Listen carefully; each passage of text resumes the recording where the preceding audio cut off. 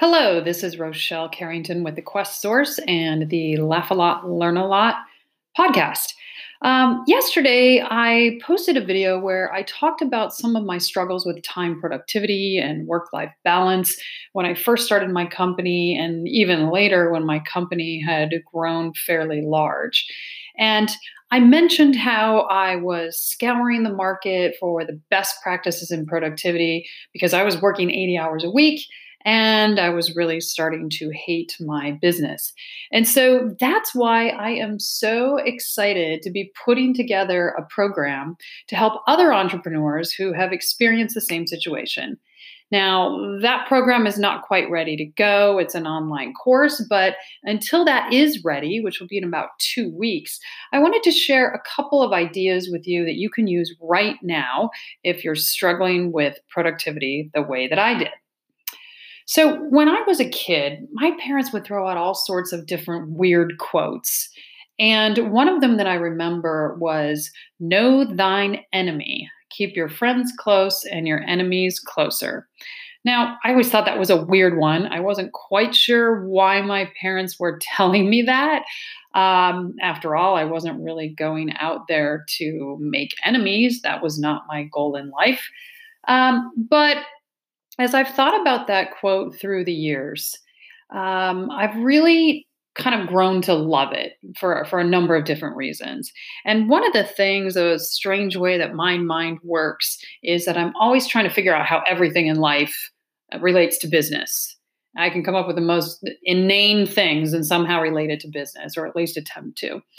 And so as I thought about that quote, "Know thine enemy," I thought a lot about how does that pertain to business, pertain to someone who's running a business? And I think I have the answer. So I'm going to share that with you. Um, when you're running a business, it's really important to realize who our enemy is. And there are a number of enemies that entrepreneurs have and that business owners have, regardless of how long you've been in business, regardless of how small or big, how new or old your business is. We all have things that are very, very similar, and those are the enemies to our productivity. And so the only way that you can get better at productivity is by understanding who your enemies are and then developing strategies to defeat them, to make them less powerful. So I'm going to walk through the top three enemies that I believe entrepreneurs have, and then we'll talk a little bit about what you can do to defeat them. So, enemy number one is chasing the storm. You've probably heard of storm chasers, right? So, storm chasing is the pursuit of any severe weather condition, regardless of motive. So, it could be done out of curiosity, adventure, scientific investigation, or for news or media coverage. Now, when you think about that, what does that sound like in terms of what entrepreneurs do? Entrepreneurs don't chase storms, but what they do is they chase ideas. Because entrepreneurs are really good at a couple of things. Number one, they're great at taking risk because you really have to be. And number two, they're really good at coming up with new ideas. As an entrepreneur, you constantly have a genius attack. And the reason for that is because we eat, sleep, live, dream, daydream about our business all the time. So everywhere we look, we come up with a new idea. Now, these wonderful ideas themselves are not the problem. The problem becomes when we become storm chasers with our ideas. So, what we have a tendency to do is we pursue these ideas regardless of motive. Sometimes we do it out of curiosity. Sometimes it seems like a new adventure. Sometimes it's to investigate. Sometimes we think there's, the big pot of gold at the end of the rainbow. Sometimes we're just trying to get away from doing something that we know we should be doing. And this is a way to kind of get us focused on something else. So you got to think about, how does that affect productivity? Well, it's all about distraction, because you can only focus on so many things at one time and bring them to completion. So you can't go chasing every single idea. Or let me rephrase, you can, but it's going to kill your productivity. So in order to Keep generating those wonderful ideas that someday are going to make you $1 million, but also stay productive. What you need to do is ask yourself this one question. When a new idea comes along and you feel like chasing it, ask yourself, does this new idea contribute to our goal this month, this quarter, this year, however it is that track your goals? If the answer is no, you've got to set the idea aside, no matter how great it is. Put it in Evernote or record it on your phone. Don't lose it. Don't throw it out. Just don't go chasing it. If the answer to that question is yes, then you have the right to go after that idea, and just to make sure that it's always fitting in to helping you to reach the goal that you're going for right now. Okay, let's talk about enemy number 2. We never forget. So, business owners are forced to make hundreds of decisions a day. And some of those are big issues, right? And some of them are very small decisions. But one of the biggest issues for entrepreneurs is that many take way too long to make a decision, and then they have decision remorse, meaning they are thinking about it and overthinking it after they made the decision. They keep running it through their head over and over and over again, sometimes feeling like they should have done something different. So, if you want to be productive, you've got to become a ninja at making quick decisions and then moving on. You've got to kind of get into that set it and forget it mode, because the most successful people work with the information they have at hand. They make the decision necessary in the moment, and then they never look back. So we've got to make these decisions fast. And I don't mean that, it's not like you're in the checkout line at the grocery store and you're trying to decide, am I going to buy a candy bar or not? Many decisions are not that instantaneous, but we do need to rein ourselves in. And so the best way to get yourself out of this decision rut and this decision remorse is to set a time frame for your decision making. If you're the type of person who tends to be a long decision maker, and you generally recognize yourself if that fits you. If you take a long time to make decisions, then you've got to set a shorter time frame than you would normally be used to. It's the only way to get yourself out of that habit and start to teach yourself that you can make decisions faster. And one of the things to remember is that, in my opinion, any decision is a great decision.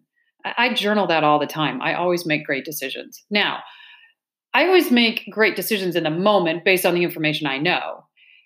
Sometimes I have made decisions that later on, with more information, I may have said, you know what, maybe I would have done it a little bit differently. But no one sets out to make a bad decision. We're all trying to do the right thing for our businesses and for our employees. So don't go back and haunt yourself on the decision you made if it didn't go exactly as you wanted it to. We know that decisions always at least make us move a step forward. Sometimes you step into the mud, sometimes you step into the quicksand, sometimes you're stepping on that gold paved sidewalk. But you've got to step forward. So set a time frame for your decision making, give yourself a deadline, and then also set a deadline for the fretting about the decision after it's made. Now, some people don't fret. I have a tendency to make a decision and then I completely forget about it. But a lot of people do, kind of toil over it in their brain over and over again. So you've got to set a time frame in which you can think about it and then just let it go. Okay, enemy number 3, no one is watching. So I am one of 4 kids. I'm number 3 out of the 4, so I'm in the lower middle. And there were great things about being number 3. And then, of course, there were some things that I didn't enjoy as much. And one of them was that I had 2 siblings that were bossing me around all the time. I had them bossing me around, and then I also obviously had my parents telling me what to do. So I felt like I never got to do what I wanted. So I was one of those kids who hated being told what to do, and sometimes just out of spite would do the opposite, which sometimes would also get me into trouble. But it was sort of the way that I dealt with, I guess, feeling out of control. I don't know. Anyway, I thought I would escape all of that when I went to college, but then, of course, I had professors telling me what to do. And then, of course, I thought I'd escape that by getting into business, but then I've got bosses telling me what to do. And so I got into management thinking now I finally get to tell other people what to do. But what I realized is, in the corporate world, unless you're at the very, very top, there's always someone who's your boss. So, one of the things that really I love about entrepreneurship and I really was drawn to in terms of starting a company was hey, I get to be the boss, I get to do whatever I want. No one can tell me, and no one's watching me.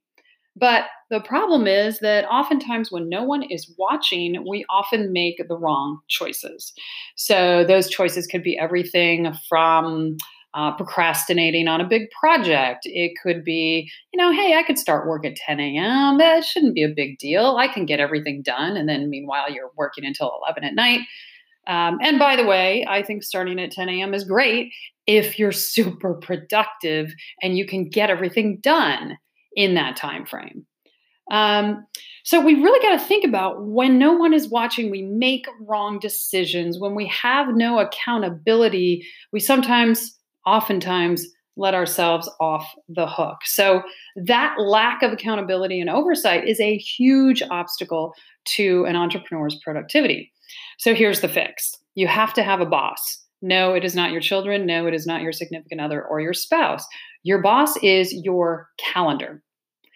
And I personally started doing this a number of years ago, and man, it made such a difference. So, all you need to do is take a look at all of the tasks and projects and things that you have to do the next day rather than doing a task list, which is generally a big old waste of time because it just makes you feel guilty.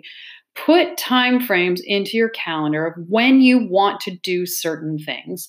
And then you have to follow your calendar. Your calendar is your boss, and therefore it has the right to fire you if you're not doing what you're supposed to be doing. It is the best way to keep yourself on track, but you have to listen to your boss. You can't blow it off. And sometimes that's easier said than done. I know I've looked at my calendar and thought, I really don't feel like doing that right now. But when I do, oh my gosh, I get everything done so much faster. And it's just a huge relief off your shoulders. So, those are the three enemies. Choose one of those that is your biggest nemesis and work on defeating that enemy over the next 30 days. And then when you get that one defeated, you can start working on another one. I thank you so much for joining me. And in the meantime, before we talk again, make sure you laugh a lot and learn a lot. Bye.